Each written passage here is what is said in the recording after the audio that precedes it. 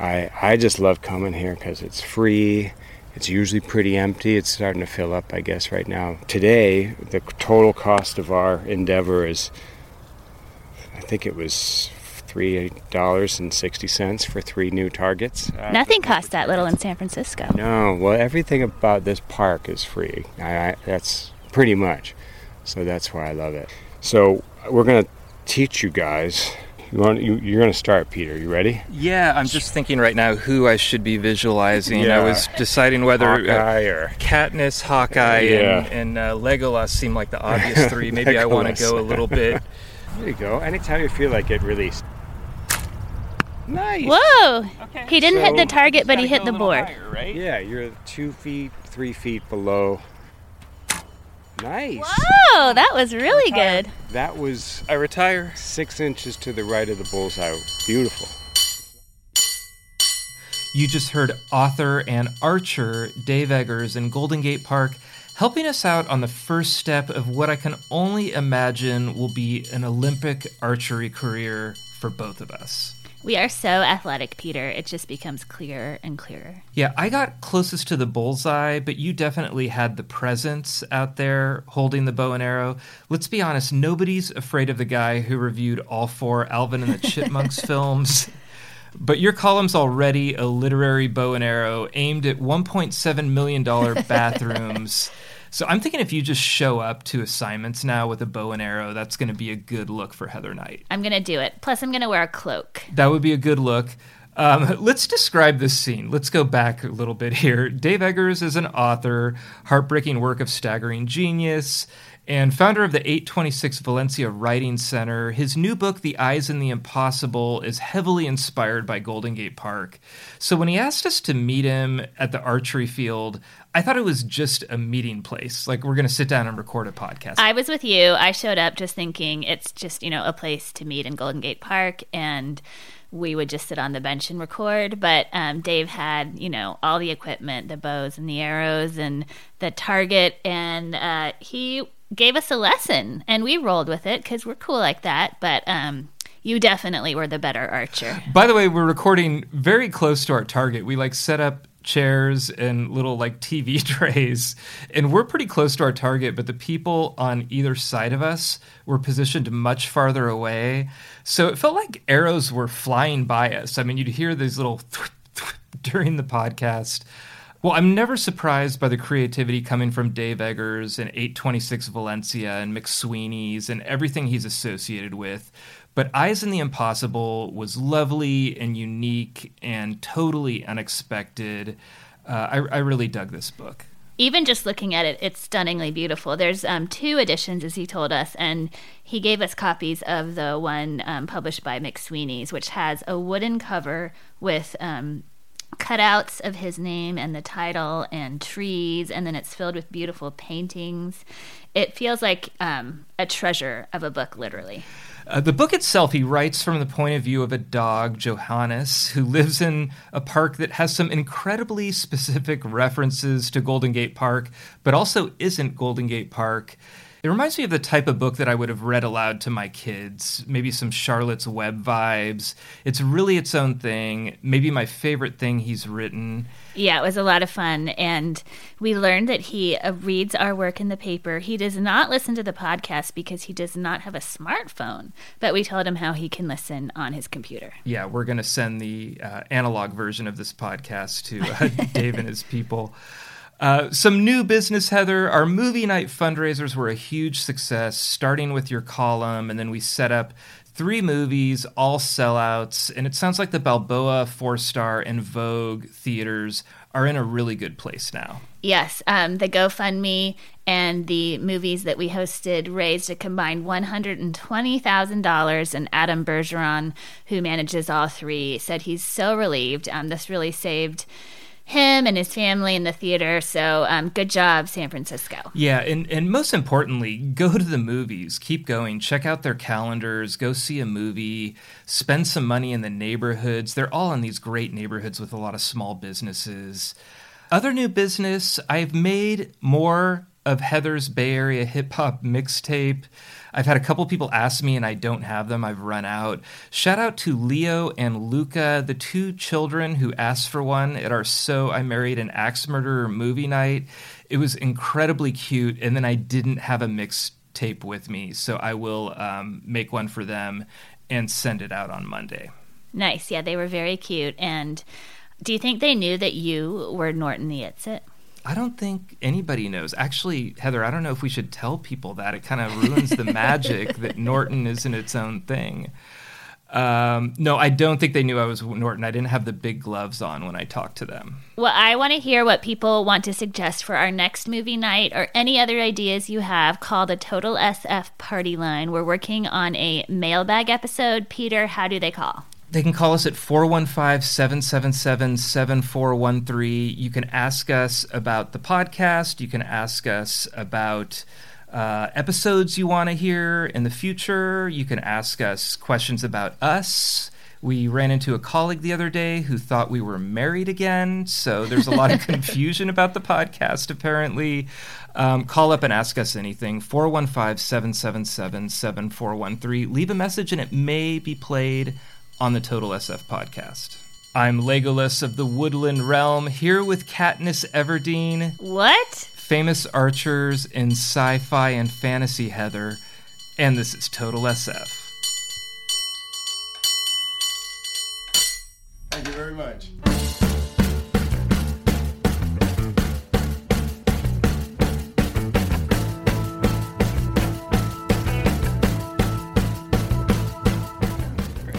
Welcome to the Total SF podcast, Dave Eggers.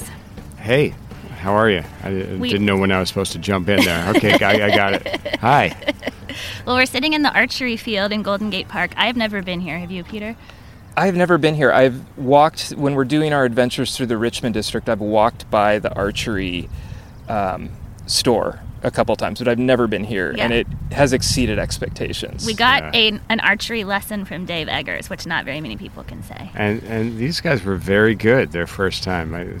They took to it naturally, let's say. There's among the two of them, there's a prodigy, and we won't mention which one it is. It's definitely Peter.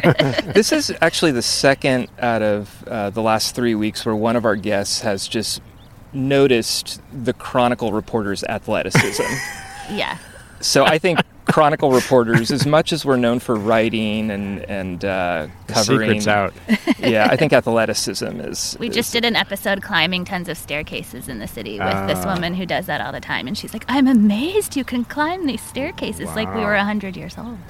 Yeah, well, that's good. You just see, it's a feel-good podcast, and mostly making you feel good. I think that's important. We can climb stairs and shoot arrows. Yeah. Well, when did you start coming to the archery field, and how did you become such an avid archer? That would be overstating it, maybe, but I'll take it that I'm an avid archer. About maybe 6 years ago, I think.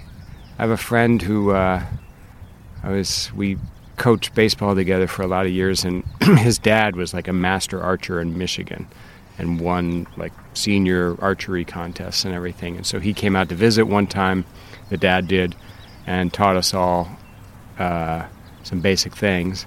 And we did the thing where we all went out and got official recurve wooden, archery equipment at SF Archery over on Balboa. And then we would come here with our kids for, we got really into it for about 6 months, and then they faded away. And then I kept coming. I use this place sometimes as a way to sort of do something with old friends or even have like meetings. Oh, cool. Sort of and we're doing something instead of sitting at a table looking at each other for an hour and a half. And this is free. You don't have to reserve it. You come you get to know a few of the people, and then you can watch some really amazing archers while you're flailing on your own target. Well, Peter and I have explored every other part of Golden Gate Park, I think, and done lots of episodes here.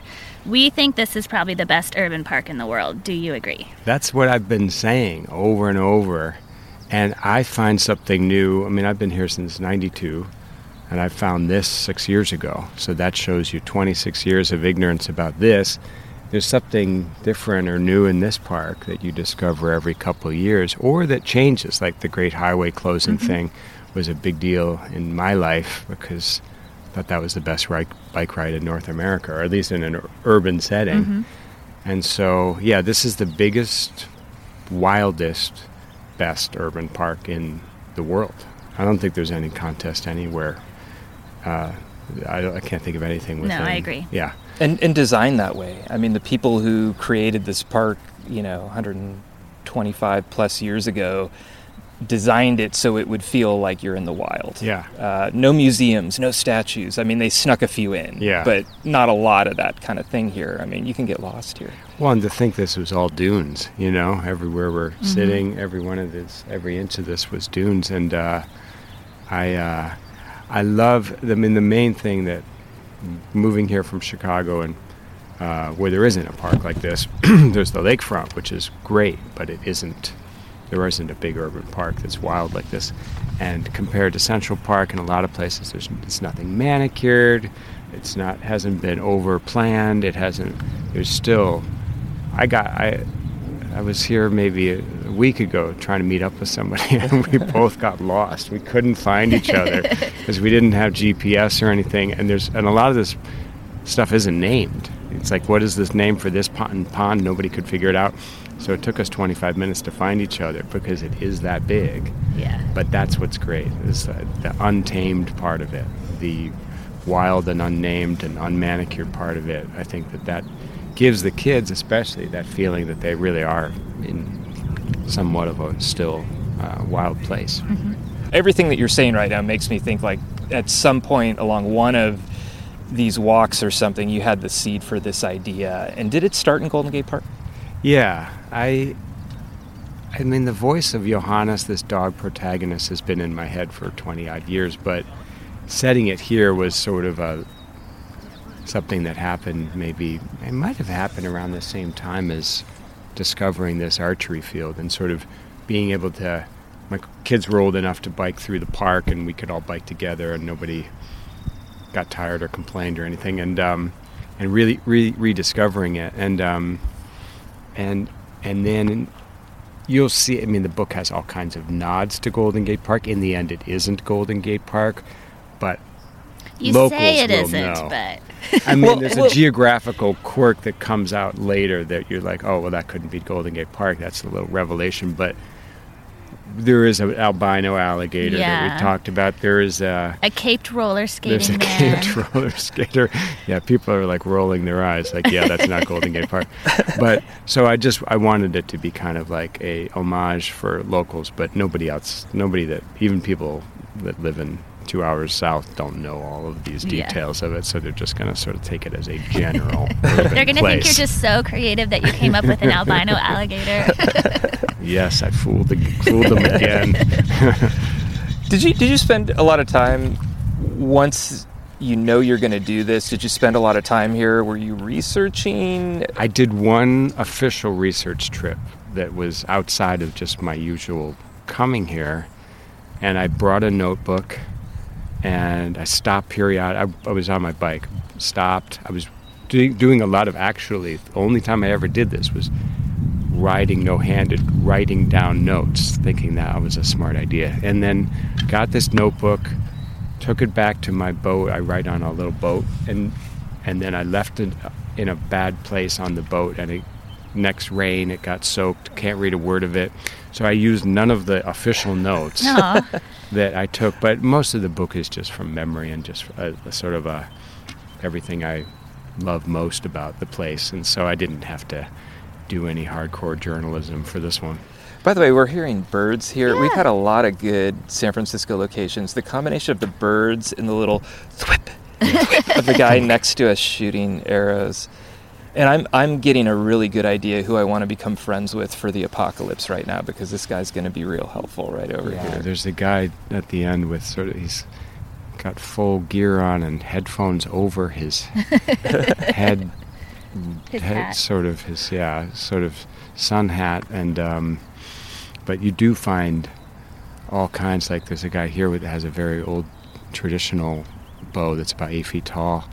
And then you find people, there's usually one person in a cloak, which I love. Nice. And, I'm bummed we haven't seen any cloaks yet. Yeah, no cloaks. These guys are all very casually dressed. But, I mean, that's the thing. It's like there are some people that are into the gear here, but what I love about it as a non-gear person is that it's very accepting of everybody. Like, people will just come with a shirt and 3 arrows and a bow and no equipment. And again, it's just like first come, first serve, free. And everybody pretty much stays out of everybody's way.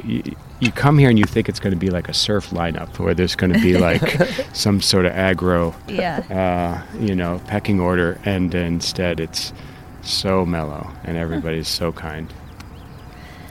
Well, we've been talking before we started recording about a lot of synergy between what we've been doing and what you've been doing. One thing, we just ran a contest to name the official animal of San Francisco, and the wild parrots of Telegraph Hill won. Oh, right. They are not in your book, but pretty much every other animal that was in contention is in the book. Bison.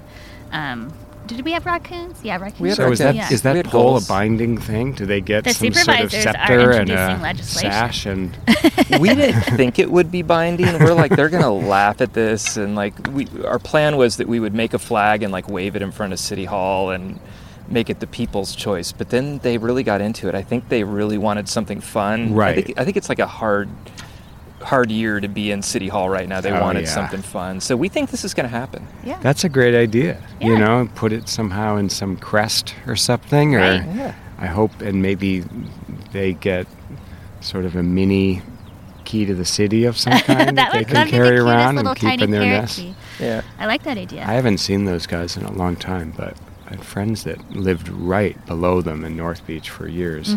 Aren't they still sort They're of around. North Beachy? Yeah. So, you, in addition to the dog, you wrote dialogue for raccoons, gulls, bison, ducks. Was there one animal voice you enjoyed writing the most? The ducks. It's I such a think. great passage. So- Is it spoiling to say there's even a passage? Oh, You no. get to hear from the ducks. Yeah. And it's not not a spoiling it. disappointment because you're hearing about the ducks, and then you hear from the ducks, and it is not a So disappointment.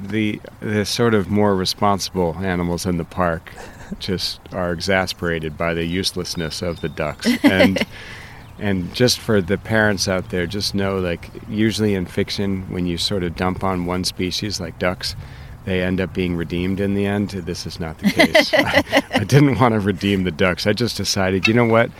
The most realistic thing is that all the species would actually really be down on the one group, you know? And it's not necessarily a knock on the whole duck species, but this group of ducks that hang out at Mallard Lake just are never there for anybody. They're not there to help out, no matter how many times they're called upon. They're just thinking about themselves.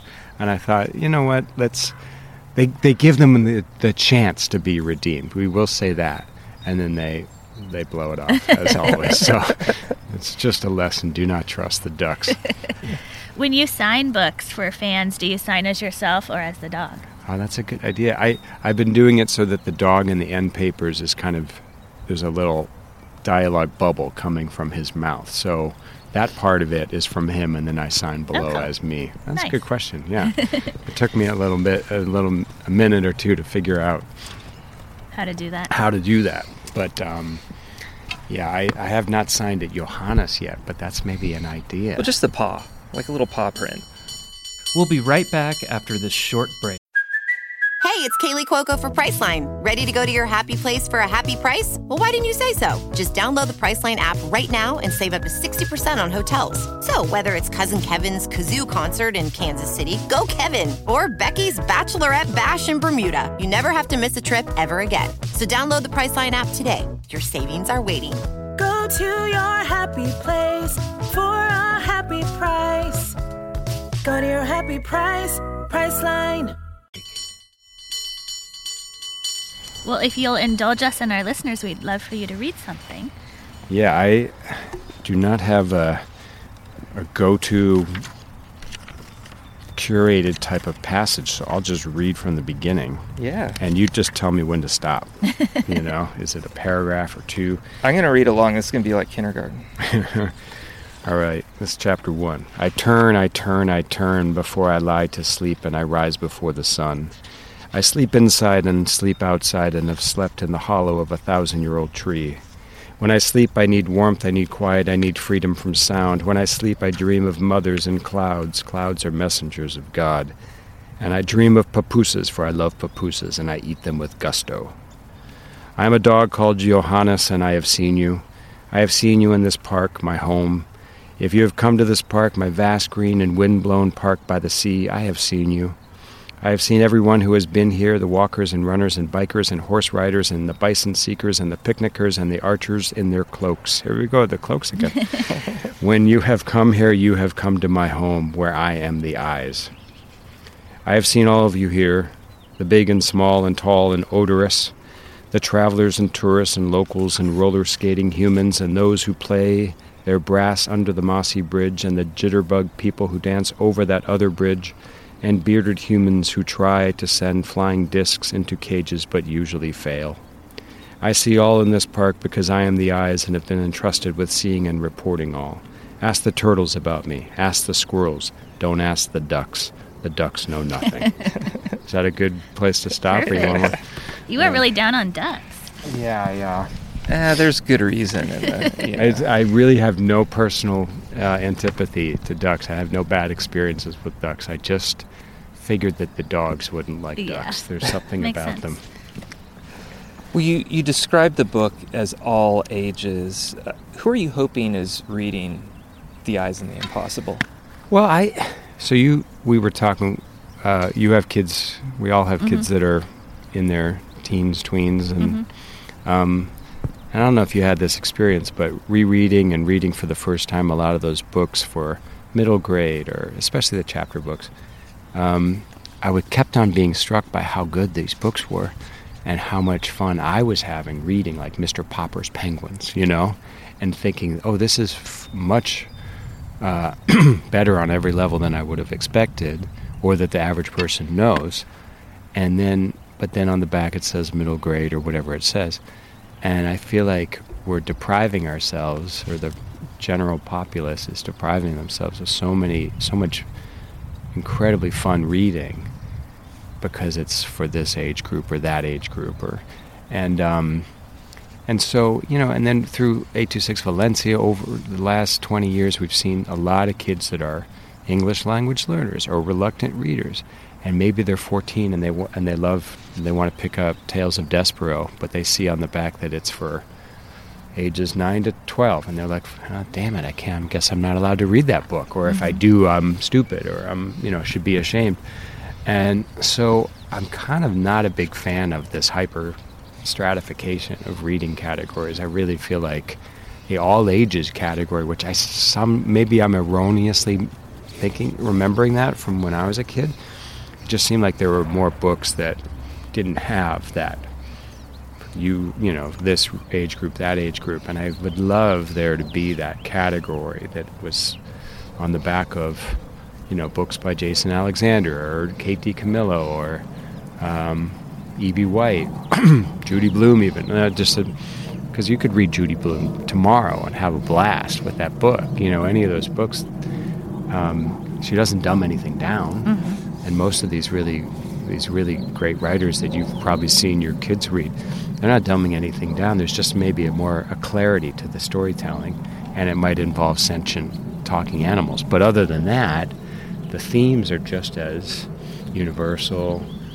There's the storytelling is maybe even better in some cases than so-called adult fiction. So I don't know. So I really didn't have any audience in mind. I really wrote it exactly as I wanted to write it, and I think it's readable by anybody without shame or stigma. Definitely. It's poetic in places and adventurous in places, and there's a couple places, I hope this isn't too much of a spoiler, where it feels like a heist movie.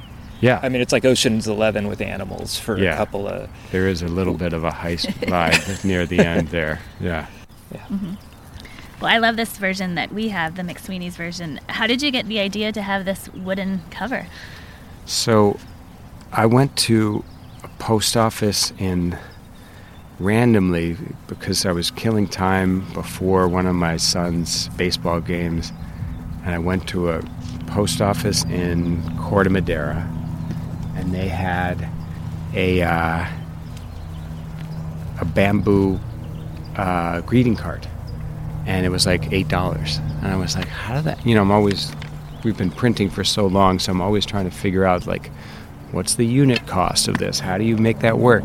And so we sent that card to our printer in Hong Kong and said, could you do something like this for a cover? And they said, well, of course we could do that. And because they can do anything that you want them to do. And so then I met with Sean Harris, who I've worked with a lot of times on books. He's the artist that did the cover and the art inside.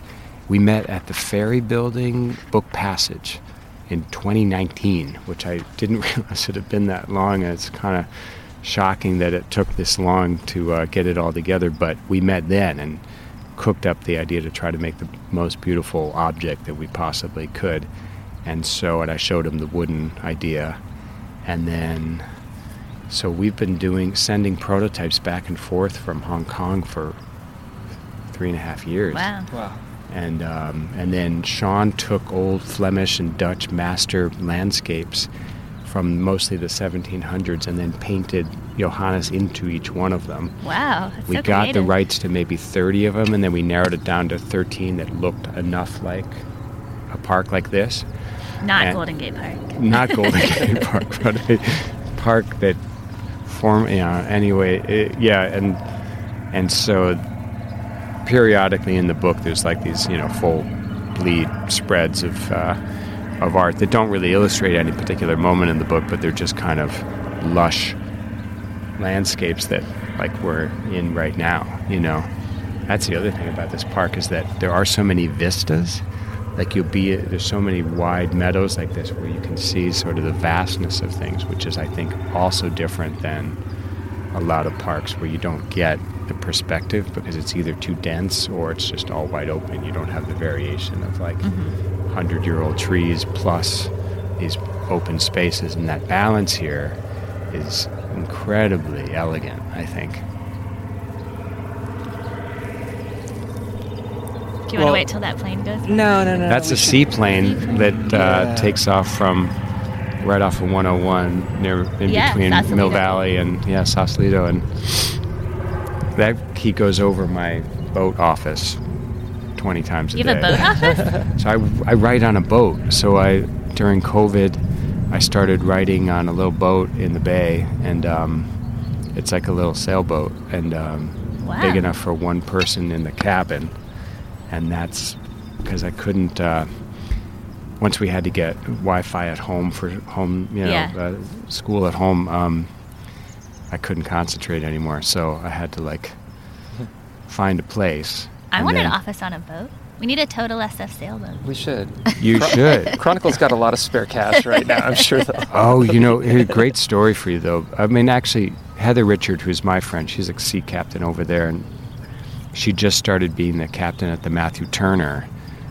So if you ever want to go on the Matthew Turner on a Sunday with the first woman captain, Whoa. Yeah. she's we've been friends What's for the a long Matthew time. Turner? Matthew Turner is like sort of a replica of like a 18th century English ship. I don't know what the That's technical so cool. type of ship, but they built it in the Sausalito boatyards for it took them 5-6 years, but it's down to the last rivet kind of replica, and you see it out. It goes to and fro under the bridge sometimes. It's got, I think, 3 masts. And I think we've gotten 5 episode ideas through This this is conversation. that one. We're definitely it's gonna so beautiful. You got to do it. We're definitely gonna have an archery episode.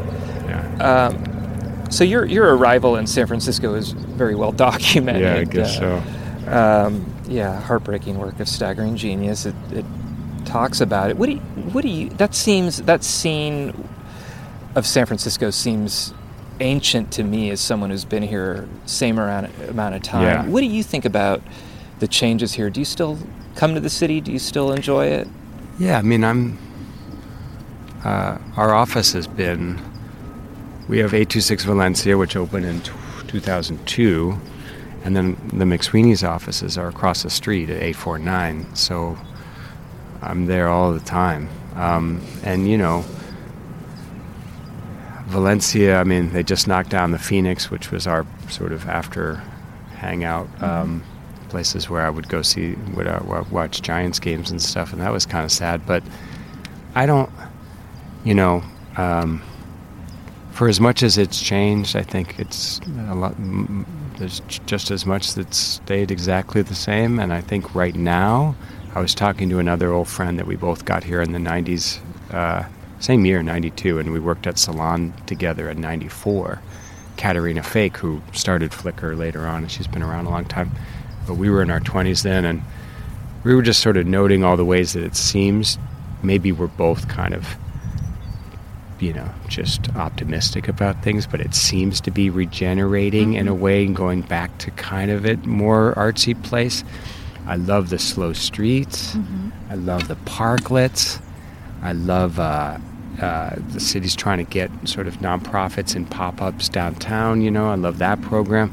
And I love the fact that some of these fly-by-night tech companies are leaving. And so you're seeing a little bit less of that bro culture I felt like, obviously I've written about technology stuff and I'm a skeptic about a lot of it, but I think the thing that always upset me most was the unwillingness to engage and to listen.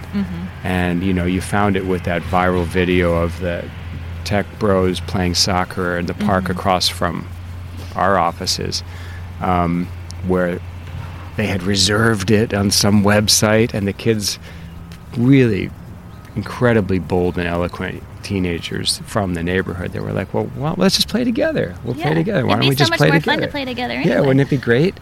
And they were like, well, no, we reserved it. We went on the website, and they just kept going back into this, robotic, technical talk that had nothing to do with give and take and the organic and the amount that you have to kind of bend in a city, and you have to listen and you have to be willing to compromise.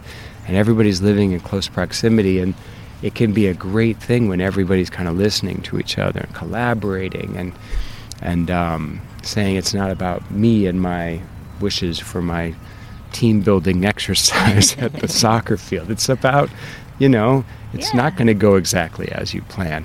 So that's why you have this sort of conflict between this closed ecosystems of these tech campuses, and then when those people head out into the city at large, they get so upset when something doesn't go their way, that they sort of short circuit. And so anyway, that's just to say, like, I feel, block by block, we're here in the Richmond, which hasn't changed much. You go up and down Geary and Clement, tell me it's changed. Come on. Or if you, if you really go up and down Mission, it's not mostly, but about half empty storefronts right now. Like, things are really regenerating, and we'll see where it goes. But, and I think rents are coming down. There's a lot of these good signs, I think. But I'm always looking on the bright side of it, and I can't speak for everybody's experience, but to me, there's a lot of good indications that it's going to get back a little bit to its scruffy, anything goes kind of city of yes sort of I like roots. that.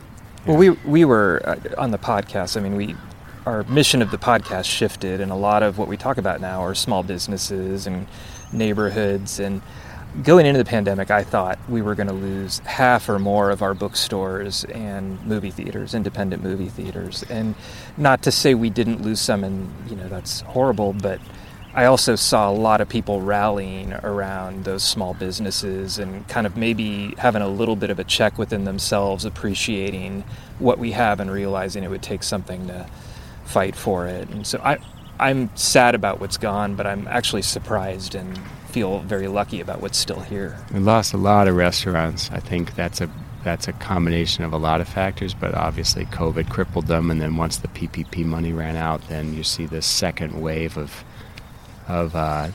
dying that's going on right now. But bookstores, for one thing, they did okay, and they're all having very good years from what I've been hearing. Oh, good. And while we're talking about it, the SF Archery shop on Balboa and 39th needs your business. I just talked to Ed there. I said, how's business? He said, a little slow. And, Well, Peter's going to go buy a whole yeah, outfit. you have to And a buy club. your I'm an whole archer setup. now. Because they depend on a guy getting outfitted with your recurve for you and one for the kids, and then that'll keep them in good stead for a few weeks. So Yeah. I feel like journalist and archer Peter Hartlow is now my... Last week you called or- yourself journalist athlete Peter Hartlow. Yeah, well, that can be all these I things. like the hyphen between the two. Journalist, Yeah. archer. On a business card, I would give you anything to do that. That would be my dare. Well, you've survived our very serious questions, and now it's time for our lightning round. Oh, okay. Where's your favorite place in San Francisco to get a burrito? El Buen Sabor. It's 2 blocks from our office. There's 2 places to sit. You can't really sit in there unless there's a few places, but they're very quick. It's never crowded, and the people are great. So Good. that's my sort of lesser known burrito place. What's your favorite movie filmed in San Francisco? I have so I thought that anything that Philip Kaufman did, he did pretty well here. He knew the city better than I think anybody else. I think So I Married an Axe Murderer That's my is favorite. startlingly beautiful. Like the cinematography in that for like this goofy comedy Yeah. was way above what it needed to be. We just showed that at the Balboa last week. Oh, is that There's right? more synergy. We have a movie series, and it's at the at Indie Theater. So we do like the Balboa and 4-Star that's reopened, and we've done So I Married an Axe Murderer twice with With a bagpiper. With the bagpiper from the movie. Oh, Now he God. didn't play, but his friend played, and he was there. And he was the anytime one who fell down at the wedding reception. Yeah. Piper down. And he looks exactly the same, except like 35 years older. Oh my God, that's amazing. I haven't seen it in a while. I just remember that when I saw it, I was like, oh, nobody's done that before. Yeah, It was it's so very bright. Because you see the ones from the 70s like Bullet and, Dirty Harry and stuff like that. They're so grimy and the cinematography so dirty. And but I do think it's kind of, the fact that we have to go back to that movie is a bummer. And I've had a lot of friends try to shoot here. It's an old cartoonist friend of mine named Keith Knight who ran in your yeah, pages for sure. a lot of years. And when he did his series Woke, he was like, I'm going to shoot it in the Richmond. I'm going to do it. It's Yeah. going to really look like the Richmond. And we're going to have all the wires over the avenues and everything. And then when it came down to budgeting, you just couldn't pull it Yeah. off. So they shot it in Vancouver. But they've got to make it easier to do. Yeah, the Always Be My Maybe, Ali Wong, yeah. was dying to shoot everything here, and she ended up, just because of what you're talking about, having to shoot the Clement Street scene in Vancouver. Yeah, it's just like, And you know what? I'm sure it killed her. They don't look similar at all. No. You can tell from the very first second. Even in interiors, it's a joke. Like the new Kung Fu they shot in Vancouver, and they couldn't even get the exteriors right about where things were in relation to each other, like where the Victorians were in relation to the bridge, and all of the geography was absurd. And I just think, like, can't there be some effort from the film office to make it? They only have to get a little closer to these towns, or states like the rebate states and Canada. And I think it would be a pretty good thing. The fact that we have to go back to a 90s Mike Myers movie is really a sign that we got to do better. Last question. What is one thing you always make sure to squeeze into your busy day? Sneak into my busy day. What do you make sure to squeeze into Oh, your squeeze busy day? into. Honestly, some outdoor experience. If I don't have, and I'm not an indoor exerciser, I don't feel good when I do that. I only feel good when I'm outside doing it. For some reason, I don't know why that is, but so that's why I'm here a lot. I got my bike in my car that I'm gonna bike around here. If I don't do that, and it took me decades to figure this out, was that why do I feel less good today than I did yesterday? It's because I wasn't outside. I didn't get some exposure to this, and so if I don't bike, I don't feel good. Yeah. So I've learned to make time for that, which I really didn't until probably I hit 50, when I'm like, you really have to carve it out, and at the expense of your work, you've got to think about not dying. And It's always a good thing to that's do. always like a priority. And you get up like, don't die. And so one of the ways to not die is to make sure you do some kind of movement outside every day. But Yeah. Well, this was so much fun. Thank you for teaching us archery and for chatting. yeah, thank you. We'll see you here in the future, I'm sure. I fanboy only at the very end of the podcast. I absolutely loved the book, and I think it's my favorite thing that you've done. I was halfway through it, and I'm like, I know I'm going to revisit this again, and it's just, I hope people check it out. It's delightful and local and beautiful, and I can't say any more without giving anything away, but I just really enjoyed it. It was wonderful. Well, that means the world to me. Thank you. Yeah. Really glad that you liked it, and let's hope your kids don't hate it. They're going to love it too. They're going to love it. This is wonderful. Thank you so much. Thanks. All right. Good job. What are their... Thank you for listening to the San Francisco Chronicle. Our music today is from the Sunset Shipwrecks, Castro organ player David Hegarty, and cable car bell ringing from 8-time champion Byron Cobb. Support Total SF in the newsroom that creates it by investing in a digital Chronicle edition. It's less expensive than you think at sfchronicle.com/pod.